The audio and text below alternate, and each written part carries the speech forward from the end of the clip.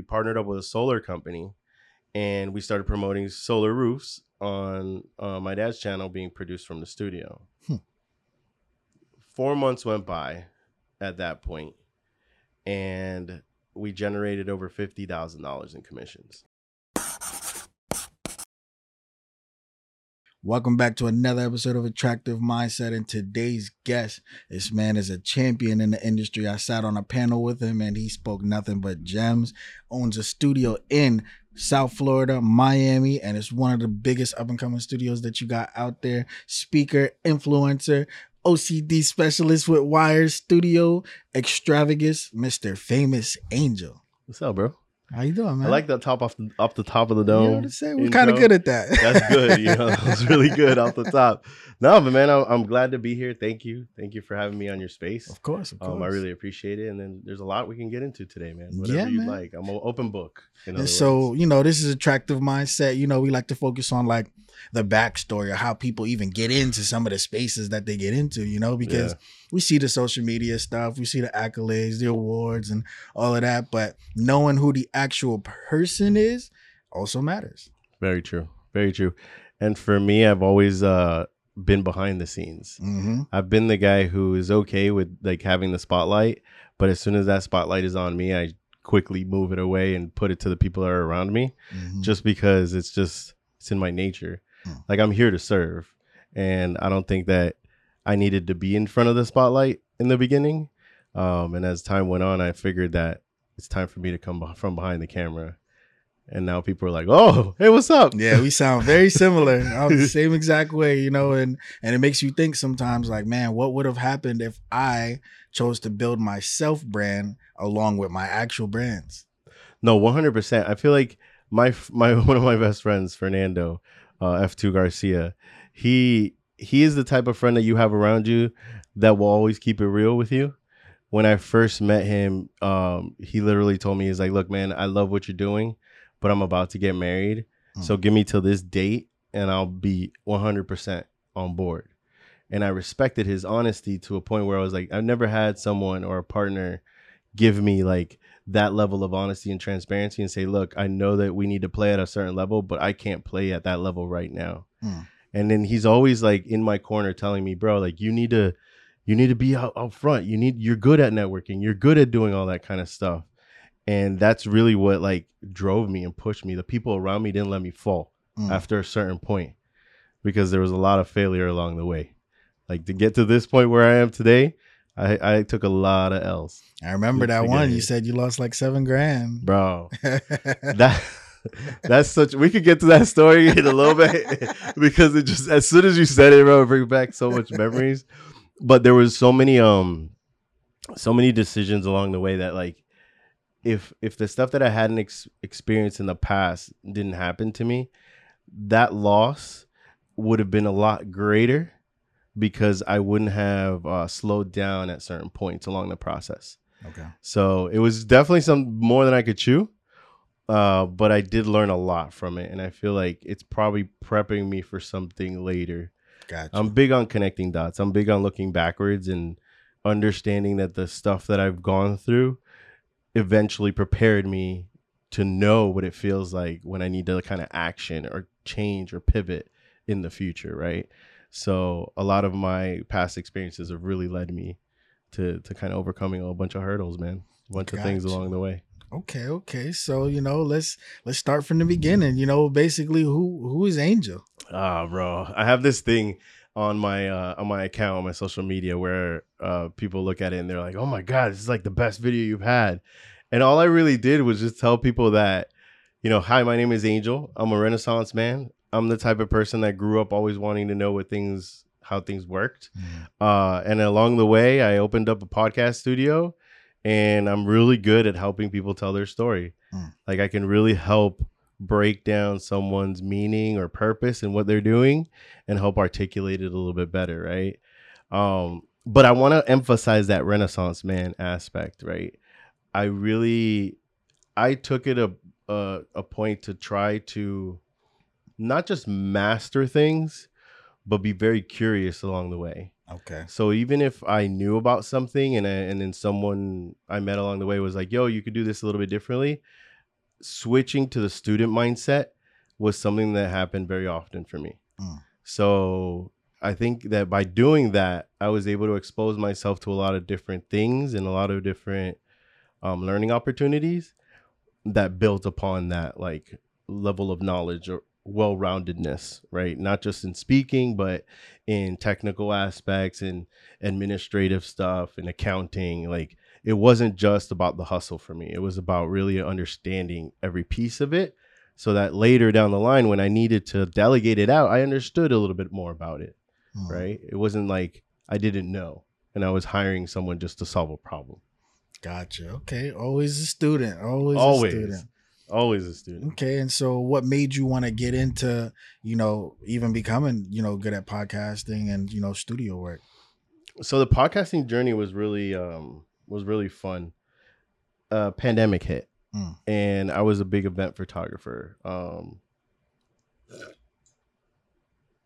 ASMR. Sorry about that. But I was an event photographer. I made a lot of my money off of that, doing stuff for like CONCACAF, Budweiser, McDonald's, big brands. And when the pandemic hit, I had to rethink and restructure how I made that money. For me, my dad was starting to build a YouTube community. He was a private investigator for over 25 years, and he had to pivot as well and started generating content around political topics, Dominican Republic specifically, corruption in the Caribbean. We have a lot of knowledge being private investigators for a long time. We have people that still send us information. So long story short, he's sitting at the kitchen table making videos and the whole family is like, what are you doing, bro? Like, get off the phone, like come join the family. You still hear us. If you go back to those videos that now have 1 million+ views, you hear the family in the background hating. Gotcha. Right. And that's like such a big like aha moment for me that he pushed through all of that stuff, all of the people doubting him.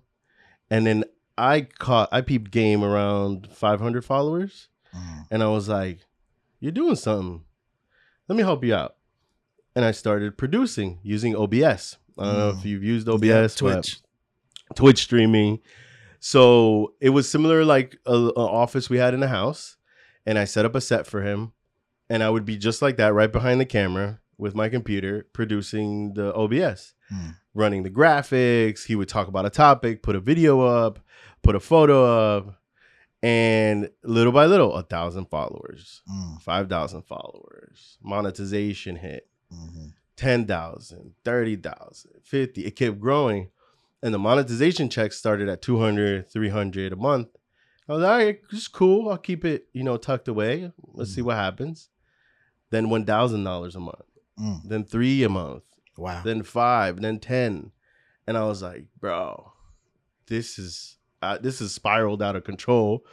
And now I'm overwhelmed because I was never prepared to handle a full production. I was just trying stuff out with my dad. And I was just like, man, I remember talking to my cousin. I was like, man, this is getting really difficult to do all the other stuff, plus manage his account and continue this drive going. And I remember him telling me, he was in the Marines. He's like, you need to realize that right now the suck is going to become easy. Yeah. So you just got to embrace the suck. Yeah. Like, just embrace it. Deal with it. And then 6 months later, you're going to call me back and tell me, oh, that was easy now. Right? Because you just put in the reps. You put in the work. And lo and behold, that's what happened. It became easy.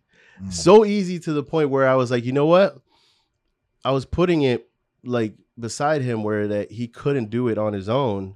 But then I taught him how to do it. And he was able to run OBS on a 65-year-old man. Wow. Running OBS on his own, doesn't speak a lick of English, and he was good to go. And I was just monitoring and kind of like making sure he didn't fall out the rails, but he just kept going. Well, we took that money and we opened up a studio. Nice. Bro, that was another. So you remember I told you embrace the suck? Yeah. There's some weird thing that happens as you're going along this journey that you embrace the suck. Pause. It becomes easy, and then another suck comes up. And you're like, oh, damn, now there's another level of suck, right? Facts. And as you keep growing, right, that becomes like your level up. Every time you know you're gonna level up, it becomes really uncomfortable, Hmm. right? So I stepped into a situation where I had a partner, and let's just say these people had no idea how to run a studio or anything like that. But I negotiated my terms to say I have management percentage. Okay. I'll manage this thing. You just cover costs, and you'll get a 50% profit off of it, and we'll split it. Sweetest deal in the game, right? Because you have an operator that's willing to manage it, and all you have to do is cover the costs and continue investing, and then move forward. Well, not everybody knows how to do business the old school way. Yeah.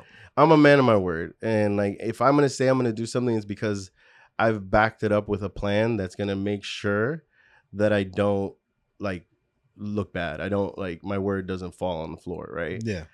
So 1 month came by and partner didn't pay for his half of the rent. And I was like, all right. Well, let's, we'll let it go. Next month, can't come up with the month of the rent. I'm like, bro, right?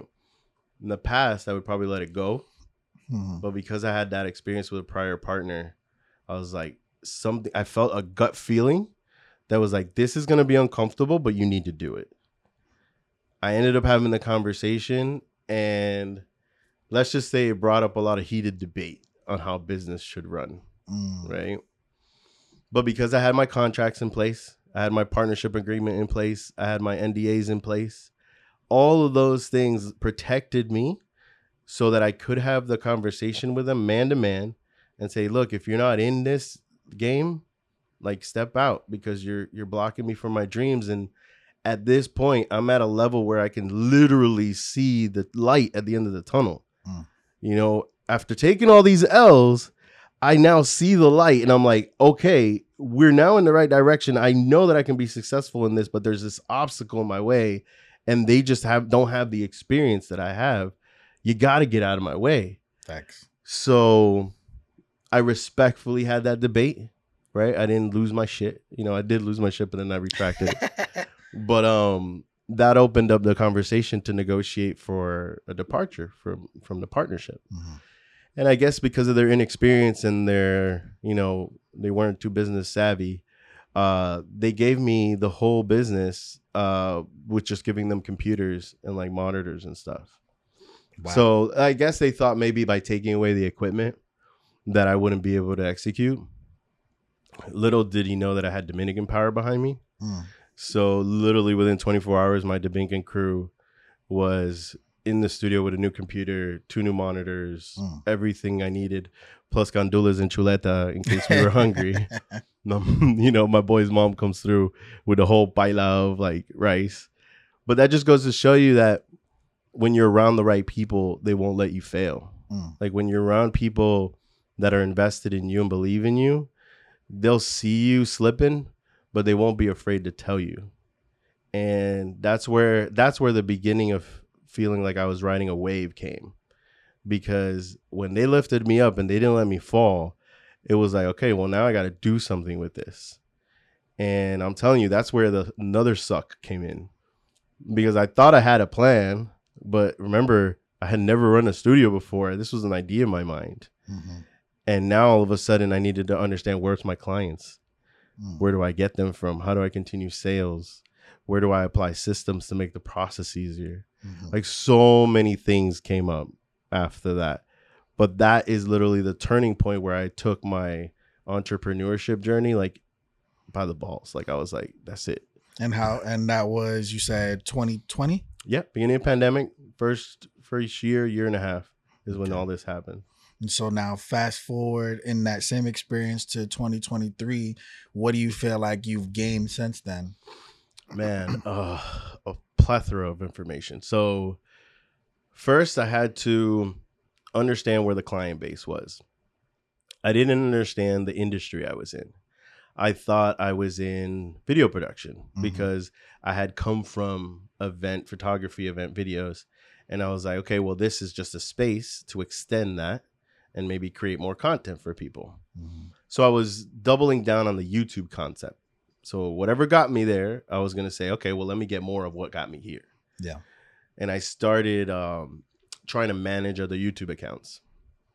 to the point where I got 20 YouTube accounts managing all these different niches, from car shows to cooking shows to like all sorts of stuff, trying to build like a mini network, if you will, which now is like the thing, like for podcast studios, is to build like a podcast network, right? I didn't know that. I was doing it too soon. I didn't understand the whole picture yet. And I didn't see the revenue coming in from all the channels I was developing, not enough to kind of maintain the studio. Luckily enough, I had the backing of the first my dad's YouTube channel, which that kind of like gave me a safety net to take risks, you know, because the sales model wasn't implemented, but I was still generating revenue passively. So it was a win-win. So then I said, okay, well, if these other channels aren't bringing in the revenue, let's double down on the channel that did get us here, and let's just change the sales model. So I applied affiliate programs. So we partnered up with a solar company, and we started promoting solar roofs on my dad's channel being produced from the studio. 4 months went by at that point, and we generated over $50,000 in commissions. Wow. On top of the monetizations. Damn. Mind you, you say that, right? Me telling you the result. But leading up to that result, my checking account was zero. I was dipping into my other funds from other businesses to pay for stuff. Not the rent, because the rent was covered by the YouTube channel. Yeah. But it was hurting. It was to a point where I was like, if I don't make it past this week, this is gonna be a tough one. And I can't explain it to you, man. It's not even like logic. It's not even like, hey, he implemented a good sales strategy. It's not, I can't even tell you from one day to the other how a bag landed on my lap. An entire bag. It was like, yeah, all that doubt you had, fuck that. Here's $50K. Keep going. I was like, what the fuck? In one go. Damn. And then the vultures started coming out, because then when people peep game, that's what landed. They were like, yo, so let's make collab go here, and let's make collab go there, and like, let's turn it into WeWork and shit. Like, we need you to drop like 10, 20 racks, like just coming in, and you know, I'm like, bro, slow down. Yeah. I know what going in the green means. Right? you gotta invest in your shit. I know what happened. Dude, the previous partner invested $20K without any knowledge on how to do it correctly. I invested another $10K with knowledge to do it correctly. And we went green within 4 months of opening, right? That first year was soft. I didn't understand anything, so I was just taking clients word of mouth.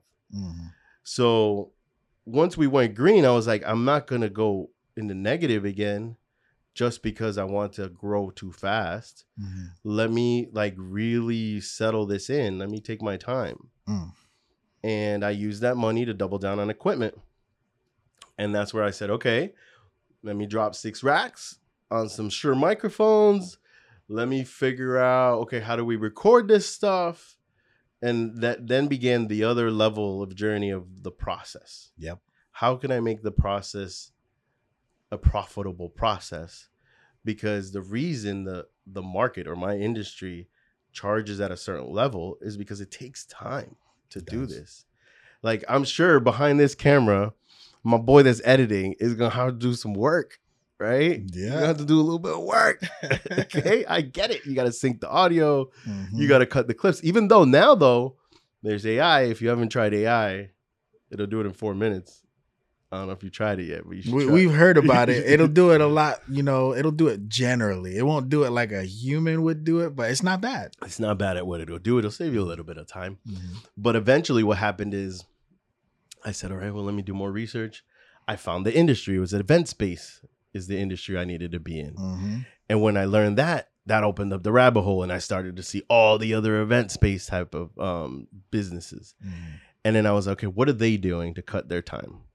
The switcher came into mind, the ATEM mini switcher. That literally saved the business because it turned an entire week's worth of editing of me rewatching in a whole hour's episode, sometimes 2 hours of content, cutting it, coloring it, clipping it, putting the intros and all that stuff, which took over a week, to 30 minutes Wow. I got it to a point where you come to the studio, you sit down, you record your podcast. As soon as you stand up, it's done.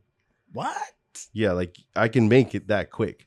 Some shows, they don't give me all the prep material. They don't give me their intros or outros and stuff like that.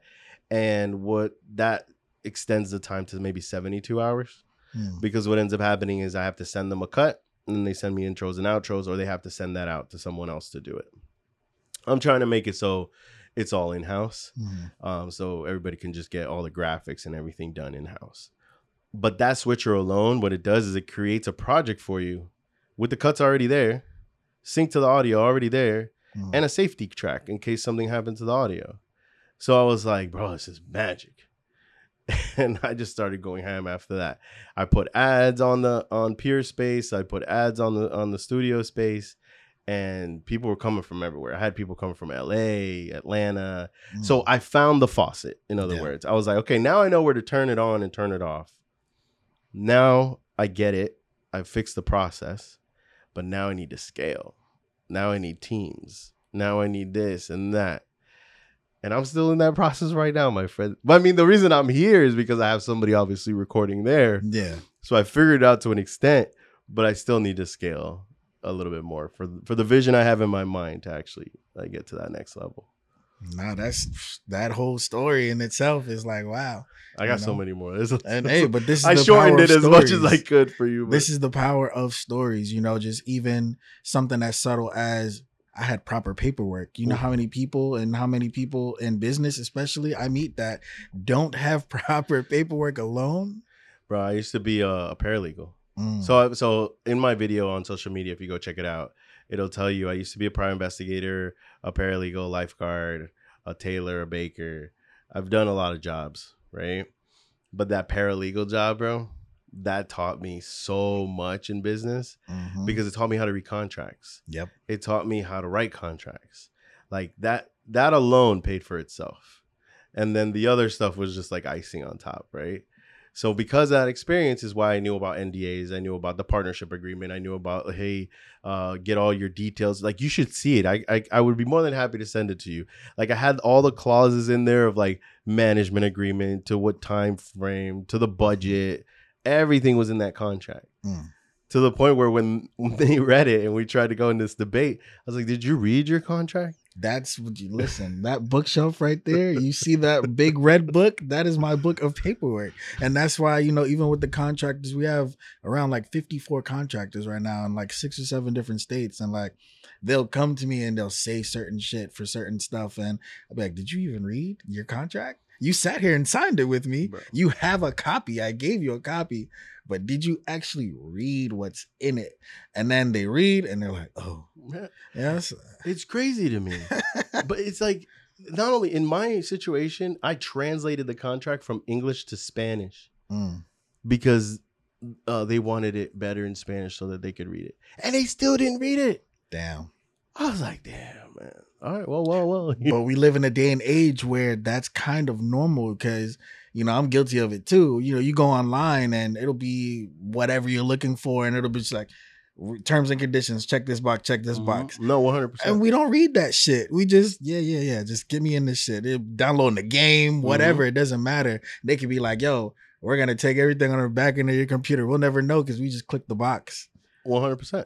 And I feel you on that because one example comes on top of my mind is Threads on Instagram. They did that shit too. You peep game? They did that shit too. When I first signed up, I started reading pieces of it and I'm like, they're asking for stuff. I'm still going to hit yes, but they're asking for shit. And I'm like, damn. If people think TikTok is bad, look at Threads agreement. Oh yeah. It's like 10 times worse. Zuck is a cuck. Hey, but the fucked up part.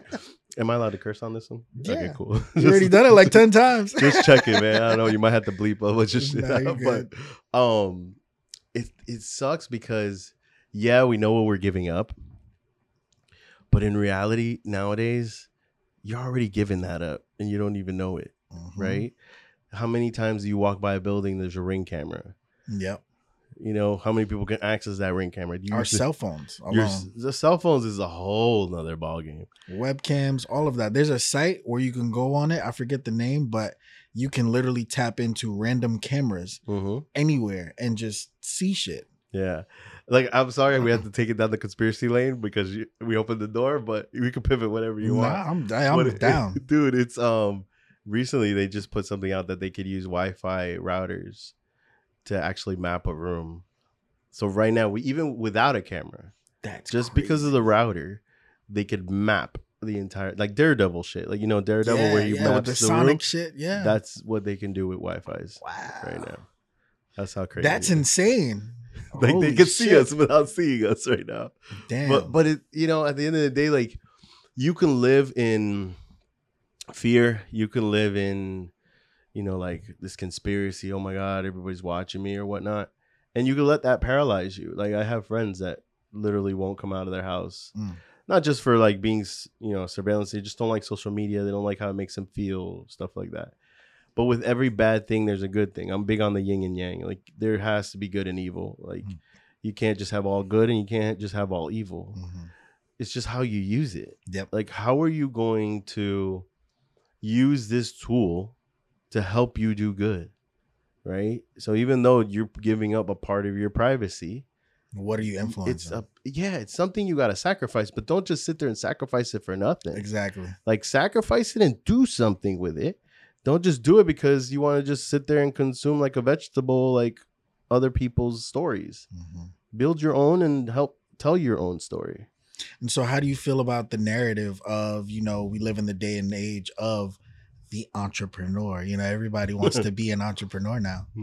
I think the only difference between now and back, I was born in 82. I didn't wear my hat on purpose. I wanted people to kind of see my grays. But back then, I feel like it was the same amount, if not like more. Really? The reason I say that is because when you're around a certain group of people, you're going to see nothing but entrepreneurs, right? It's like if you want to buy a red Toyota, you're going to see a red Toyota every day, everywhere, yeah. Right? Now, the biggest difference from back then till now is that I could be here in Miami and I could see a hustler or an entrepreneur, right, in another country. And now all of a sudden, I'm perceiving it to be more. But in reality, bro, hustling and entrepreneurship, that's in the veins of every Caribbean first immigrant child that has come to the U.S. My dad's first job was as a taxi driver. And he got recruited by the CIA because he was driving a mobster around in New York. Right? My dad's written over 27 different books about all his adventures and stories and all sorts of stuff. So I could go on for days about that. But my point is that as an immigrant, like first generation child here, all I saw was entrepreneurship. My grandmother, entrepreneur. My mother was an entrepreneur back in our country. Every part of my lineage, there was no one that had a like 9 to 5 per se.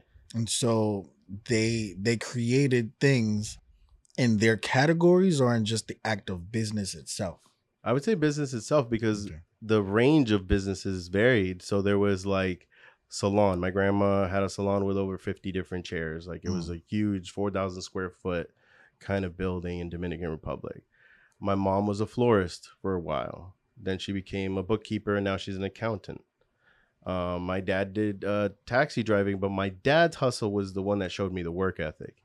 He literally did everything under the sun. He had a call booth center. He had a private limo company. He had a travel agency. He taught English in the Bronx in the back of the travel agency. And he didn't even know English. So it's crazy, right? But he was the one that showed me that the hustler's way. Everyone prior to that showed me the entrepreneur way or the solopreneur way. Now that I know a little bit more in the terms of what to call it, right? Like we never really employed people except for my grandma. My grandma, since she had a salon, she had to employ a lot of people. But my mom maybe had 2 or 3 employees, like contractors that came in. And then my dad, he was just, everybody was a contractor because he was a middleman. Yeah. And he taught me to be a really freaking good middleman. He was like, if you know people and you know resources, you could connect those people and resources and there's a way you can make some money. And it was instilled in me.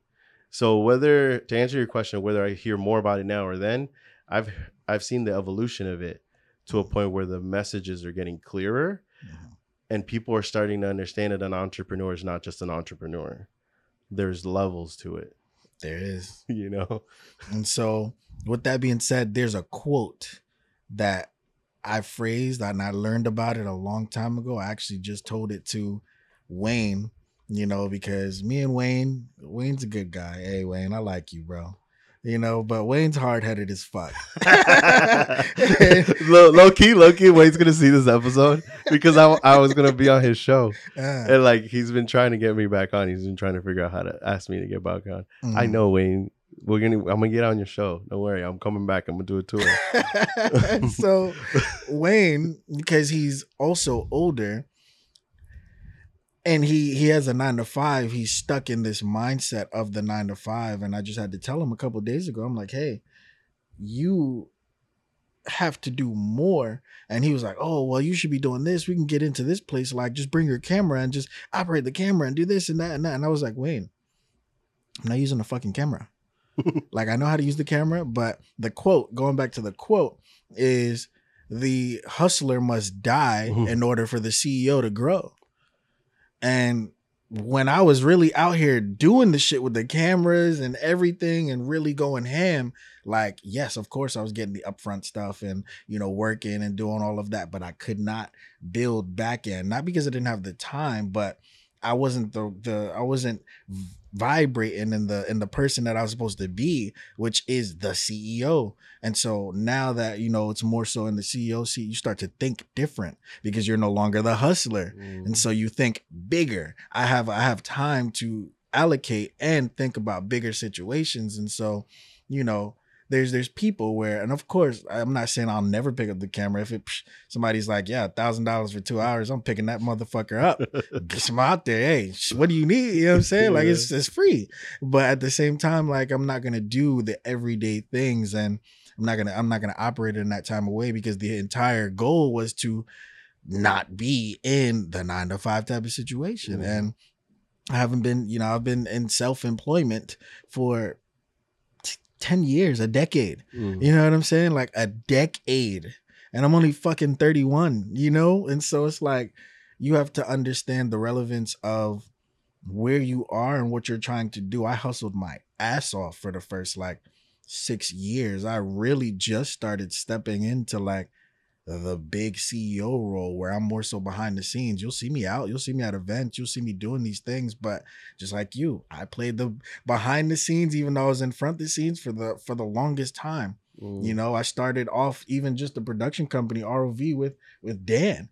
You know, this is the first person, you know, contractor, whatever you want to call it, that I ever worked with in this production company. And he, you know, he's still here, been here ever since, you know what I'm saying? And just being able to grow from that type of stature, I see a lot of people where they hold on to the version of themselves that's doing really well because it's doing really well, and they won't separate that version from where they need to be, because that's that fear. And you know, and you made me think of that when you said, hey, yeah, we got the 50K, but my account was zero. Like, you know, I really had to hit that. And, you know, you had to take charge even when your partner wasn't doing certain stuff. And so, you know, the hustle still had to be there, but it had to be there in a different mind space. You know, you weren't thinking of, yeah, you know, I'm gonna just go work for a studio or something. You opened your own fucking studio, and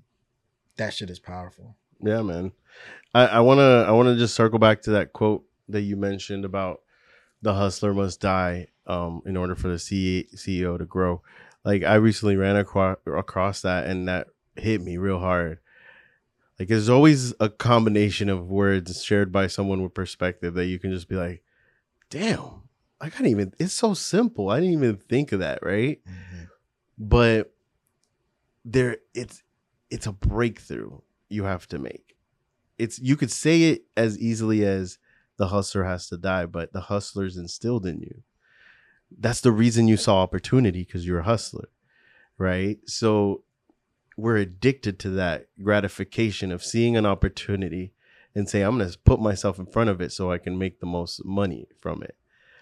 But then when you take a step back and you're able to see, okay, I see the opportunity because that's the hustler in me. If I develop the CEO, I can put the process, the people, the structure in place and still be in front of the opportunity. But now the bag is bigger. Mm-hmm. Right. And I'm not saying it from personal experiences because I'm still going through that struggle right now. Like I'm literally trying to position myself in that place. It's so hard to break away from, I know how to do it better.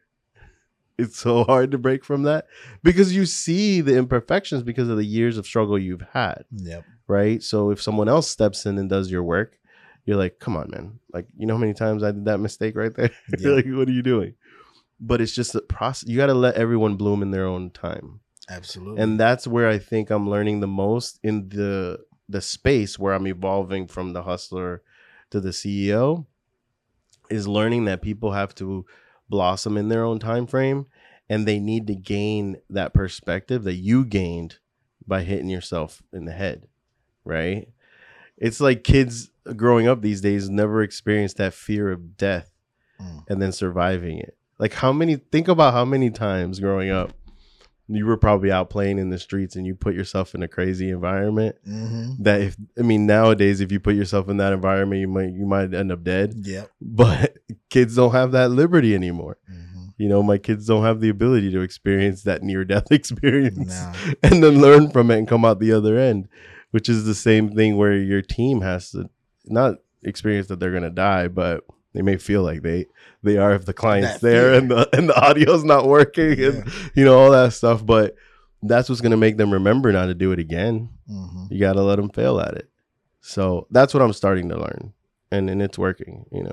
Yeah, it's a vast world, and it hurts, because once you do develop, and I will say, at this point, I've definitely developed that. You would say I developed that pretty well. You know what I'm saying? Like, it hurts because you develop that, if that makes sense. Mm-hmm. And in that pain, I don't micromanage because I understand that they have to have that pain. But where it hurts me is, this is the fucking company. Like, you're fucking up in my shit and I'm taking the hit for it. But I understand that I have to take the hit for it, and I will be so patient.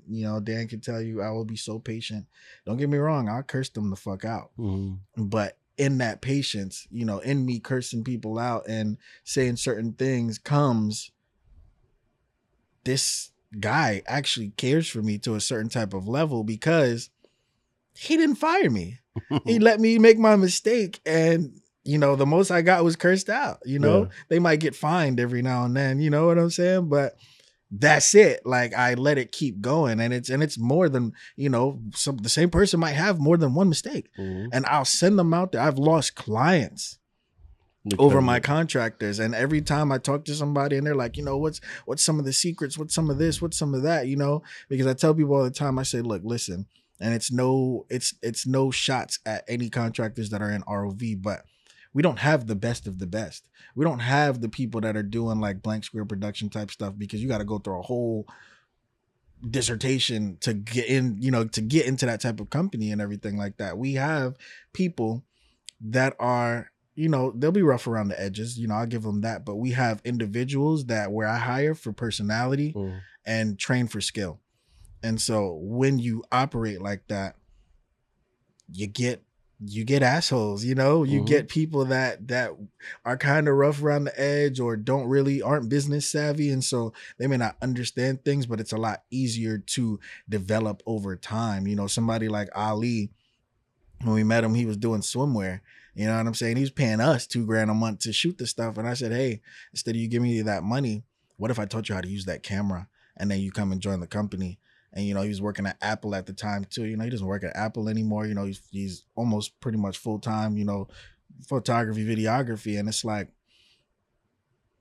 I've hired also the people that have their own companies, that have their own stuff, and they're the more arrogant ones because they have a path on how they want to do things or how they want things to go and everything like that. And it's a bigger picture always, it's a bigger picture of I see where we want to go. And, now we do have accolades like Orange Blossom Classic at Hard Rock and Denny's and Bacardi and, Rolling Loud last year. We didn't do it this year. DJ Khaled's golf tournament 3 days ago or 4 days ago, I saw whatever. that. That was fire. Like, you know what I'm saying? Like, we do have these, but that only stems from a strong leadership position and having that. And, even in myself, I am struggling as well on trying to build that type of leadership, because these are people that they never really had to get that leadership level instilled. They'll do a great job at actual, photography, videography, but when it comes to the little things, the business basics, it's like, what the fuck are you doing? Time management, discipline. And, I definitely got a lot of that from the Marine Corps. Yeah. They kicked my ass. You know what I'm saying? Mm-hmm. I went on deployments. I had to deal with real shit. You know what I mean? Like life or death type stuff. Bro. Yeah. And it was hard. And so coming out here and formulating something where, hey, we got to work together. Hey, you have that team aspect. My patience is long and short at the same time, because I will give you time to build if you're building. I won't give you time if you're wasting my time. Yeah. And people misconfuse both of them, like, oh, you're not patient enough. It's like, no, you're not fucking giving me everything that you can give me. We had a group chat the other day. It was like 3 a.m. and I randomly went the fuck off. Yeah. I was like, so you're going back to like when you're expressive about, your company vision to your team, right? I have similar things that happen to me. And shout out to my boy Baron McQueen. He'll be like, oh, Angel's on one again. Right? it's like I can let things go, man. I'm patient. It takes a lot to really ruffle my feathers. But just when I see that, like what you're saying about time management, or you're doing something or you say something and you're not doing it, or you're kind of like going back on your word, those are all triggers to me, because those were all price of admission for me to even be at the table when I was going through all my L's. So for you to show me that you're going to do that behavior and me still let you be at the table, we got a problem. We're going to have to address it, right? And my tactics may not always be the best. I'll admit it. But I will tell you, I'll check my team around me. My immediate team, I'll check them. Like I'll check Baron any day. I'll check Dorenia any day. That's what I have to do. Because in order to be a good leader, what I learned is that if I focused on the customer and my team, I wasn't doing the best for my team. What I needed to do was forget about the customer, because that was part of what I like to call like the tasks that are outside of my control. Like I could get the customer in, and if they're dealing with me directly, they're going to obviously get Ritz-Carlton type of service, because I bled for the business. Yeah. But if they deal with my team, it's not that they're not going to get the same level of service. They're going to get the same level of service up to the passion and dedication of that team member, right? So what can I do to then instill that passion in that team member, so that when they do see a customer, that they could try to get to the point of being as passionate as me? So when I did that and I pivoted and I started focusing on my team and saying, what do you need? What'll make your job easier? I started making lighting diagrams. I started making client checklists. Like, hey, when this client gets here, they like this setup. They like this amount of mics. They like, the light positioned in this way. And that in turn helped them be better at what they do. Which helped the customer. And it bled down to the customer, right? But then I was still able to stay in the mode of operating that I wanted to be in not grabbing the camera. Like, I've shot for over 15 years, man. Like, I could do it. I could grab the camera right now and figure it out.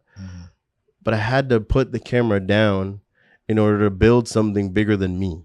The hustler must die in order for the CEO to grow. I had to put it down, Absolutely right. 100. That's why it hit me so hard. When I heard it, I was like, damn, that is so true. No, absolutely. And so, now you have this studio, you have this space, it's an event space, but also like a podcasting studio and everything. What would be your goal ultimately that you're actually trying to achieve in the long run? What do you want to do? Right now, I'm in scaling mode. So the hardest thing about scaling is that, let's go back to the question around process, right? So I figured out the process on editing and shooting, making it really simple and easy for the client to get the product. But then my competitive advantage became or evolved into how I tailored that experience to every customer. It was never like, and not to knock most of the studios that are around here, but the typical podcast studio model is I'm going to have a room set and designed in a certain way. And the client is going to step into that room and use it. And that's just how you can make it a repeatable thing. It's business 101. You need to make it so that it's easy to do for the client, it's easy to do for the team, and you can repeat it and you can make money off of it. The downside to that is that my competitive advantage was the counter opposite. So in order for me to provide even more value of what was happening around here, I tailor sets to every customer. Now, if a customer wants a specific template set, I have a black set and a white background set that they could generally use. But when a customer really comes in and invests with us, we invest back in them and we say, hey, get a neon sign, get some chairs. We'll store it for you. Before you come in, we'll set up your set so that when you come in here, no one can look at your podcast and say, I know where they shot. Dude, what the fuck have I been saying, Dan? Literally, we sound exactly alike, because I shit you not. That's what I said, Dan. I said, we're looking for a spot where we can have storage space. And I want each person's stuff to be different. I said, you don't want to know like, oh, this person shot at AV Studios or this person shot at whatever or wherever. I said, we want to have chairs on hand, couches on hand, tables on hand, different mics on hand, stands, arms, whatever. And we'll have somebody there. Hey, let us know when you want to book this and whatever. And we'll set it up before you get there. But, break that into subscriptions, monthly subscriptions and all of that type of stuff or whatever. And, if they want that setup, and if it's somebody that just wants to, whatever setup you give them, they'll have that price. Yeah. But that's amazing. And look, like, I'm down to build together. Like, I'm not opposed. I'm a big fan of a slice of the cake is better than having to try to get to the whole cake. Like, it's cool. I'll take a slice. We can build together, build a whole pie, and everybody can have a slice, right? But shout out to the people that are providing this solution in my mind right now. Wayfair, Rent-A-Center, right? You could think of the possible solutions for storage by renting different sets, or maybe having your own storage within the studio space. Yeah. So right now, my studio space isn't extremely big how I would like to have it. I like to say that we use our space wisely. It's 586 square feet. Okay. And then it has a section in the back with 100 square foot like office space. And I'm able to make at least 5 to 10 different sets out of that space. I've had HBO come in. I've had the University of Miami come in. I've had CONCACAF, FIFA people come in, all sorts of stuff, and modify the space. And that's always been the customer feedback, is that they like how the space is modular and that you could change it to whatever you want, right? And this all came from learning, right? So remember, I struggled in the beginning in the studio space, not knowing what the customer wanted. But then I said, okay, well, let me start asking them. Instead of me marketing it like what I see other studios marketing, let me ask my customer base and see what they respond, and let me market that. And once I started to do that, I saw that everyone could eat. I could literally teach as many people as I want how to build a podcast studio, and I will still have enough clients to 100%. Make the studio still stay alive.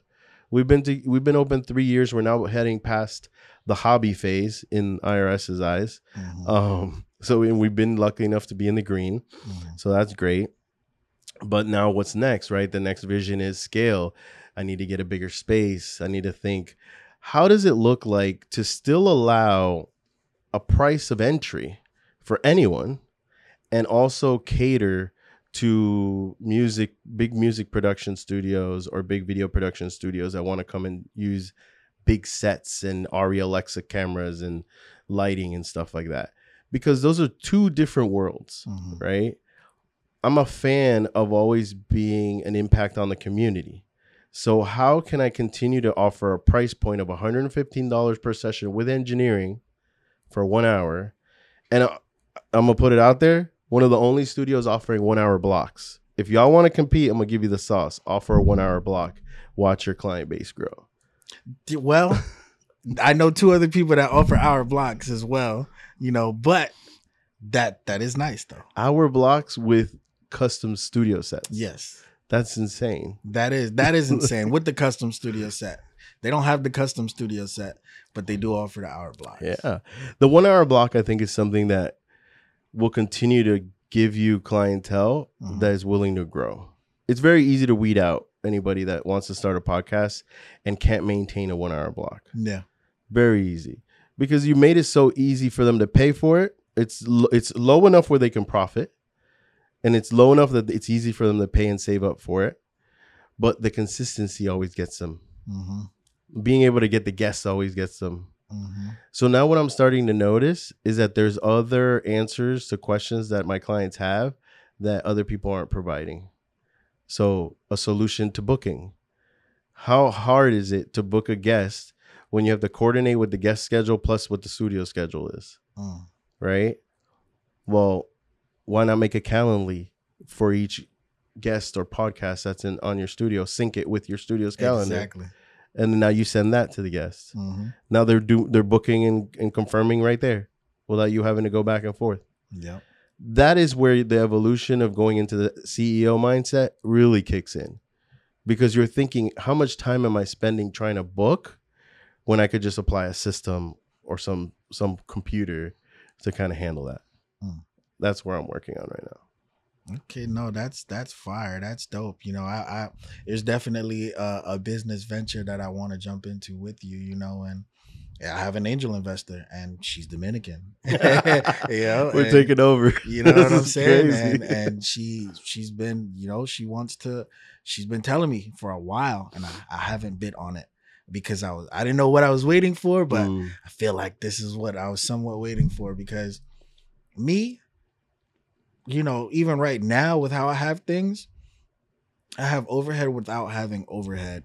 And still my monthly overhead is some people's yearly, and that shit would crush people. Oh, yeah. And so I don't want to take a massive overhead right now because the way my money's tied up within so many different things and we just got these cars and all of that stuff. And it's just like, man, I don't want to run a studio. Like I don't know how to make it profitable soon enough for me to not have to come out of my direct pocket. And that's what I don't want. Yeah. But for somebody who's already done it and it's like, hey, we can go in here or whatever, then it's different.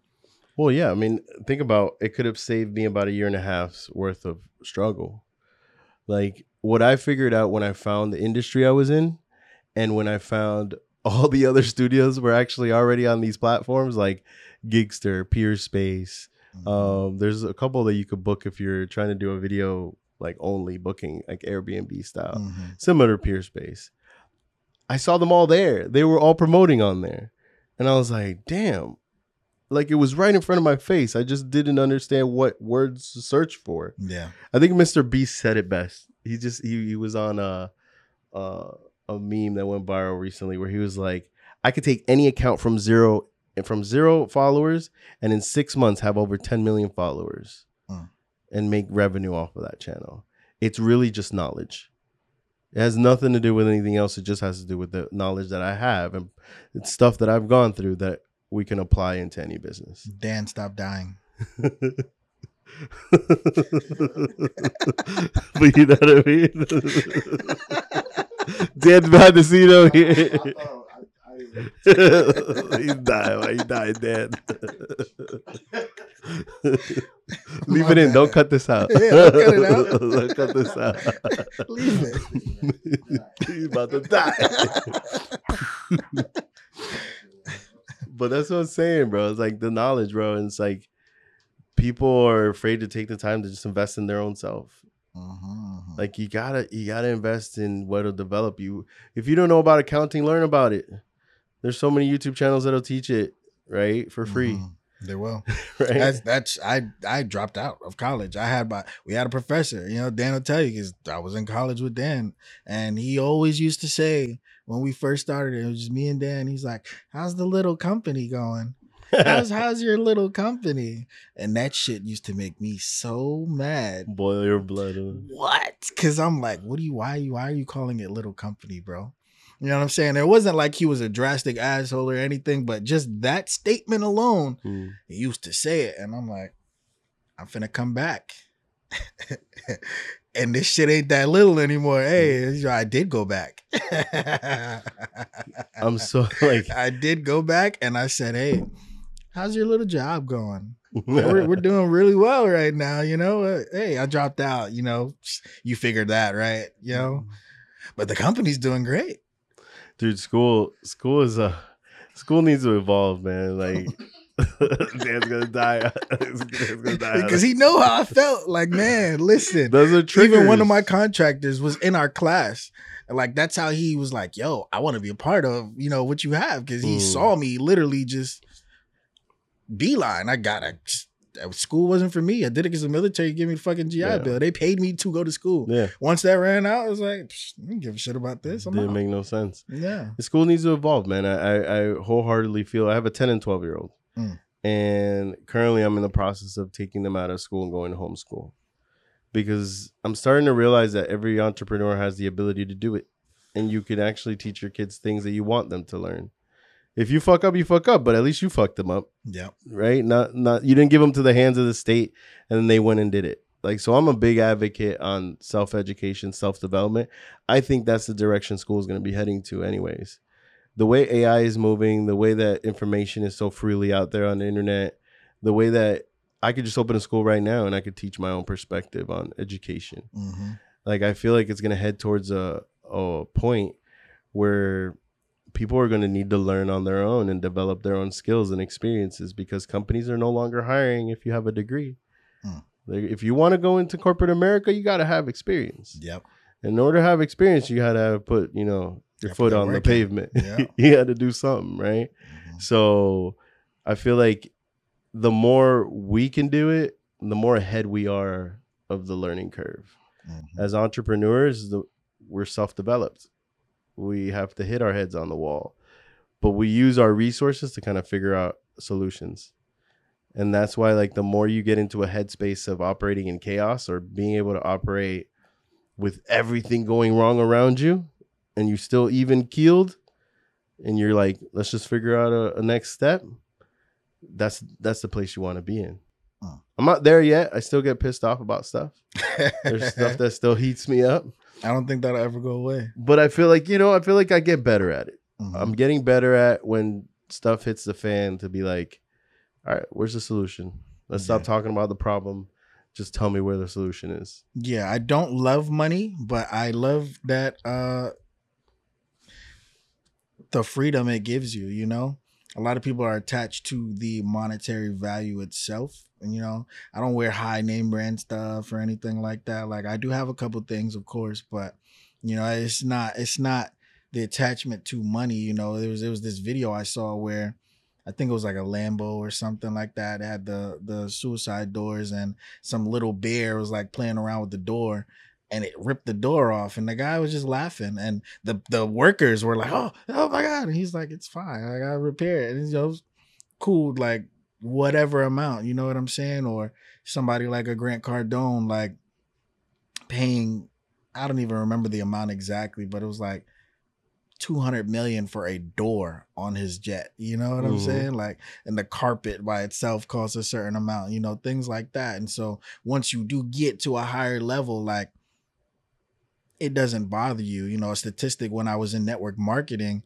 from this guy, and he was like, they said it would cost him more off of his life if he dropped $100 bill to bend down and pick it up than if he just left it.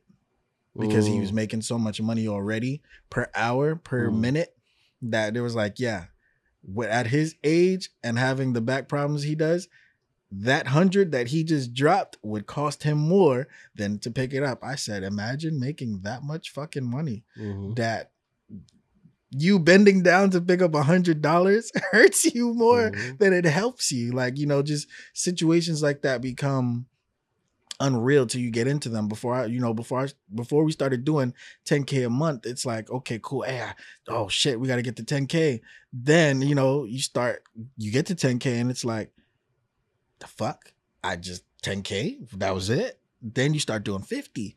And it's like, oh shit, like a motherfucker might have to do 100 to really start making moves and start doing things that we really want to do. You know, want to open up a schoolhouse for financial literacy, just like Baron was saying. Like, you know, that's something that him and I agree on heavily. Like, have a YMCA, but for financial literacy, like in the community, you know, the Black and Latino community, we often, especially because of how we grew up and just the essence of our community, we don't get that level of training when it comes to finances, or that level of, hey, you know, you can buy this and you can do this on this type of level, or you can get this, or you can be this, or whatever. You get put into groups or you get put into chapters, and they sure as fuck have a shit ton of YMCAs, and the YMCAs is owned by white people. You know what I'm saying? And it's not a bad thing, because mostly where you see YMCAs, and I looked this up, you know, where you mostly see them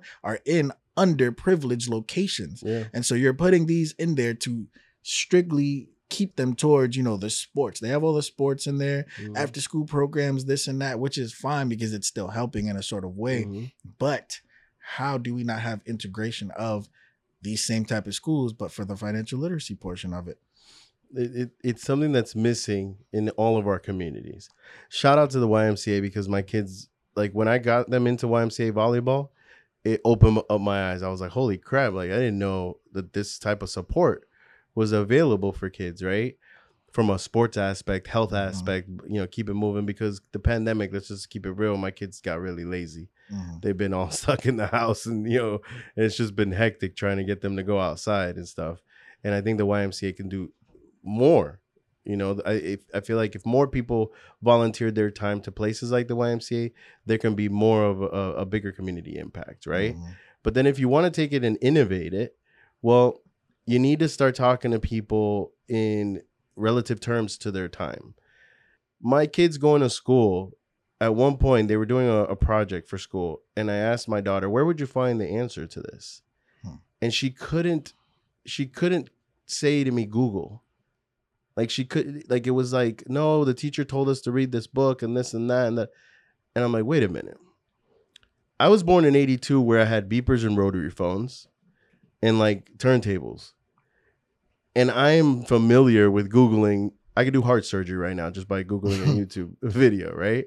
There is no way that I can't let you live your generation without knowing how to do this. Yeah. She couldn't even order Postmates. Wow. Put it that way. So when I got on one, as they say, I went and I gave her a speech. They call it daddy lectures. And I put her on game. I said, look, here's ChatGPT. You need to do homework. Use it. I don't care. I don't care any mom watching me out there on the internet telling me that, you know, I shouldn't be doing that.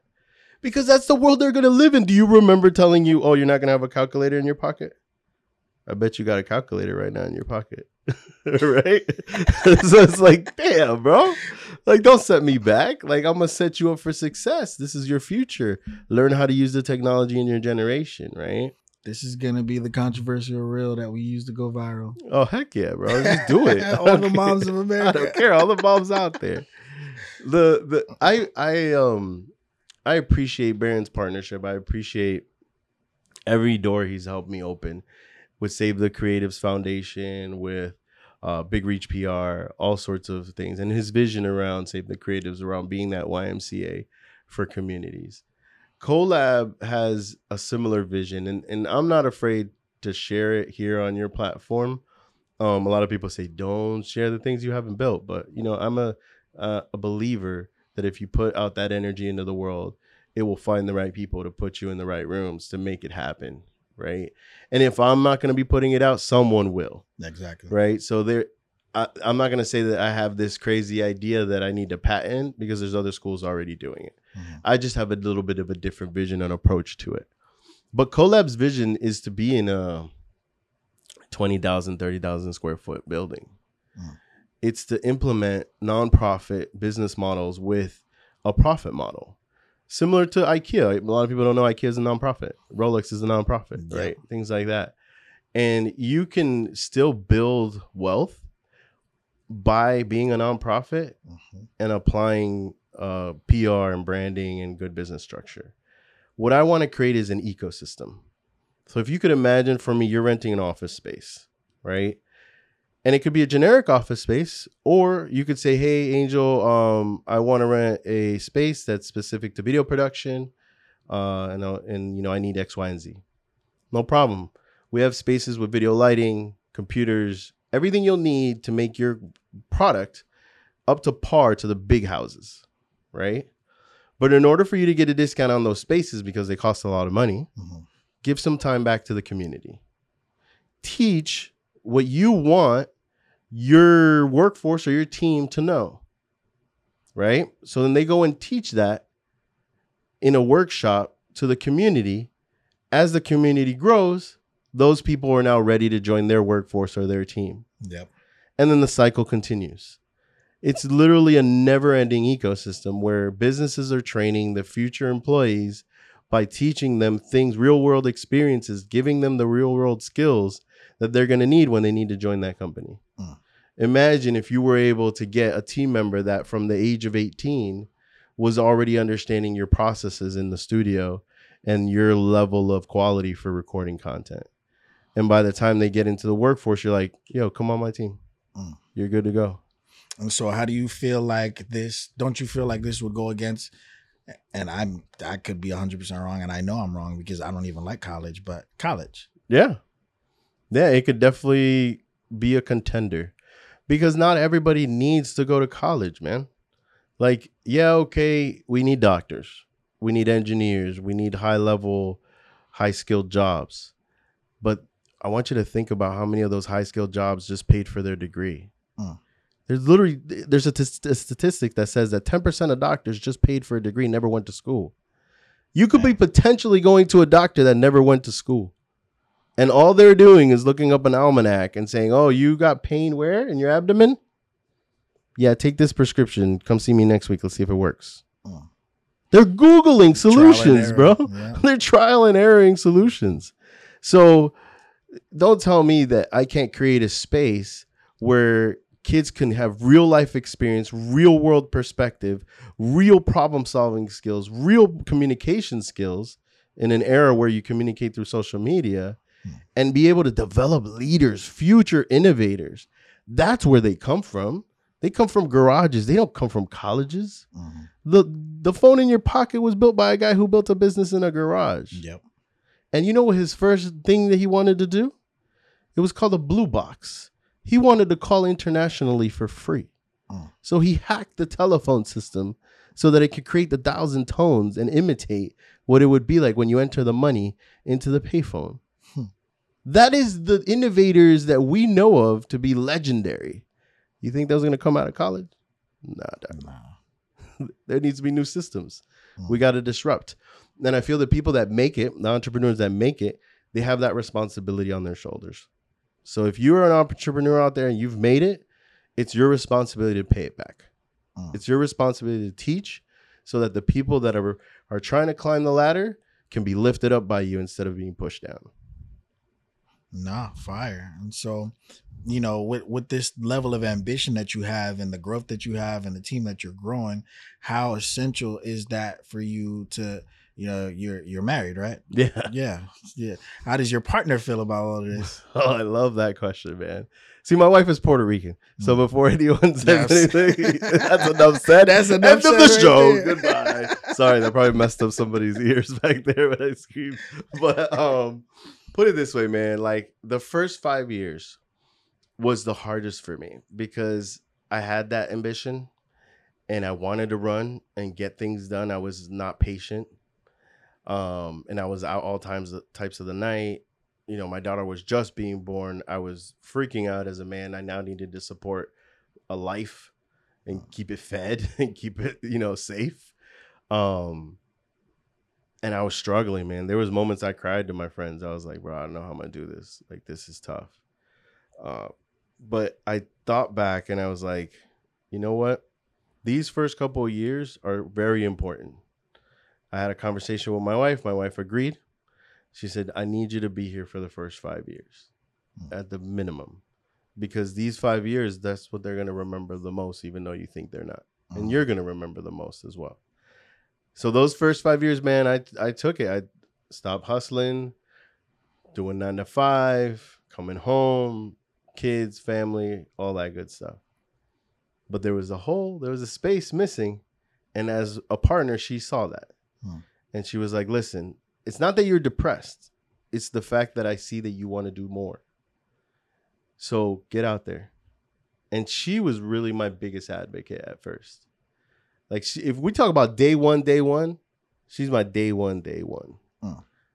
Like, I would get home tired from working a long shift, and she would know I have an event to go do or cover.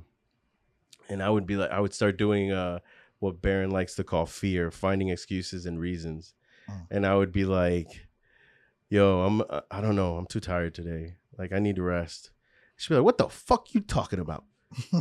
Get that damn camera and get the hell out of here. You got an event to go to. You're going to be late. And she was lighting that fire on my ass, bro. To the point where I was just like, okay, I guess I got to go. Nowadays, I'm blessed, bro. I'm blessed to the point my phone won't ring unless it's an emergency from her. She knows I'm working.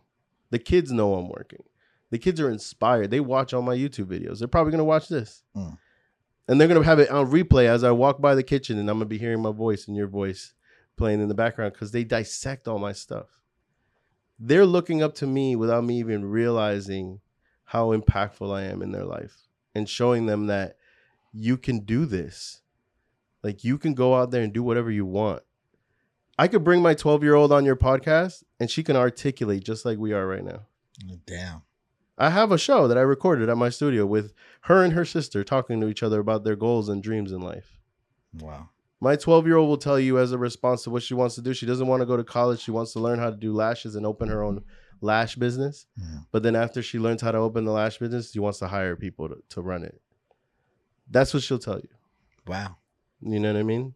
Yeah, me at 10 or 12, I think I wanted to be like fucking The Flash or something. Bro. I don't even remember. I was a weird kid, bro. At 10 or 12. So I'm going to bring it full circle for you for what level of access of information people have right now that they take for granted. I was the kid that went to the local library and came home with 20 books. And I would have to search and dig through these books to what I could do at 12 years old. At 12 years old, I was trying to find out if I could do skydiving, scuba diving, some diving, something, anything. I looked through skydiving, you had to be 18. I saw scuba diving, you could be 12. My parents allowed me to go get trained by a Navy SEAL in Fort Lauderdale, alone, one-on-one training, swimming from the shore of the beach to the reef, not even going on a boat and jumping down. To the point where my first day, I got a Charlie horse, and he told me at the end of that day, I'm not carrying you back tomorrow. So you better learn how to swim back to the shore. I was doing that at 12, bro. Damn. You know what I mean? So, like, for you to tell me you don't know, that's one hell of a fear excuse, right? Like, you can know. You can figure it out. It's just you. You're afraid of whatever it is. And I'm, you know, I could say that that's something that maybe someone watching has in front of them as an obstacle. I have similar ones. I am my own worst enemy. I will not be able to reach where I need to reach until I am ready. And that's where I have to grow at my own pace. Just like I hold my team accountable for blossoming at their own pace, I have to give myself that same grace, because I won't be able to get to where I got to go rushing. There's no way. So wow, man, it's really informational. You know what I'm saying? You're a famous angel, y'all. You know what I mean? Like, hey, listen. This is the first, honestly, this is the first, outside of my studio, this is the first podcast I've been on. Hey, we bringing it in with an absolute champion. We got to trigger like some clap in the yes, sound effects, right? Yeah, here. sound Boom, effects. Drop the clap on that. But yeah, man, I mean, so just to tie everything up, what would be 3 key pieces of advice that you would give to just entrepreneurs? Stay hungry. That's one thing. Stay hungry, stay foolish. You have to be able to try things, experiment, fail. So stay in that mindset. Don't beat yourself up too much because everyone makes mistakes and you just have to be able to like roll with the punches. The quicker you can get back up is good. My cousin always used to say, like, I don't know if this is a Marine thing or he got it from the Navy, but smooth is fast, fast is smooth. I've never heard that shit. Right? It's Navy. Right? Some Navy stuff. But the point of it is that you need to take your time, right, to go through it and just be able to kind of learn from those mistakes. Mhm. And the last one I'll give is just be authentic. It is so easy along the way to lose yourself, to lose what you believe in. But the more that you stay true to your core and to what you're about, that's enough, man. You're a human being. It's statistically crazy that you're even in this world right now. Oh. So for you to even say, "Oh, I'm copying someone," you can't, because you're gonna say it differently. You're gonna act differently. You're gonna have different mannerisms. Yep. So if you go look at somebody's video and you say, "Oh, I'm gonna do that video," but then you have this internal imposter syndrome that you're thinking you're gonna be exactly like that person. Nah. You're a human being. You're unique. Just like your fingerprints are different, you are unique. So just go about it. Just take those steps, man, and learn to tell your story. That's it. I'll leave it at that. Gems. Hey, so where can everybody find you on social media? Real easy, man. I'm lucky enough to have my name, Famous Angel, on IG. Okay. I've had it for a long time. On that account, you're going to see the studio account, which is Code.Lab Studios Miami. And then I'm so big on bigging up the team. So in the studio's account bio, you're going to see every team member that is actively working at the studio. So you can follow them as well. You know, give them some love as well. So Absolutely. Champion episode. Famous Angel came dropping knowledge, sharing stories, teaching me shit I didn't even know. And that's the whole point of understanding somebody's background. You know what I'm saying? There's a lot that you can learn through people's stories. People think it's all about just the successes and what can you show on Instagram, what you provide. But, you know, I learned a lot more from you today in just your story, you know, not only about you, but just about, you know, just experiences. When you gain other people's experiences, like you're able to advance yourself in a different type of way because you're like, hey, it sounds familiar. I'm not finna do that shit. You know what I'm saying? Mhm. Or I will do it because it was a positive, you know, thing. But thank you for sharing, man. Thank you for coming on. You know, I appreciate you. Definitely want to bring you back because I do know you speak too.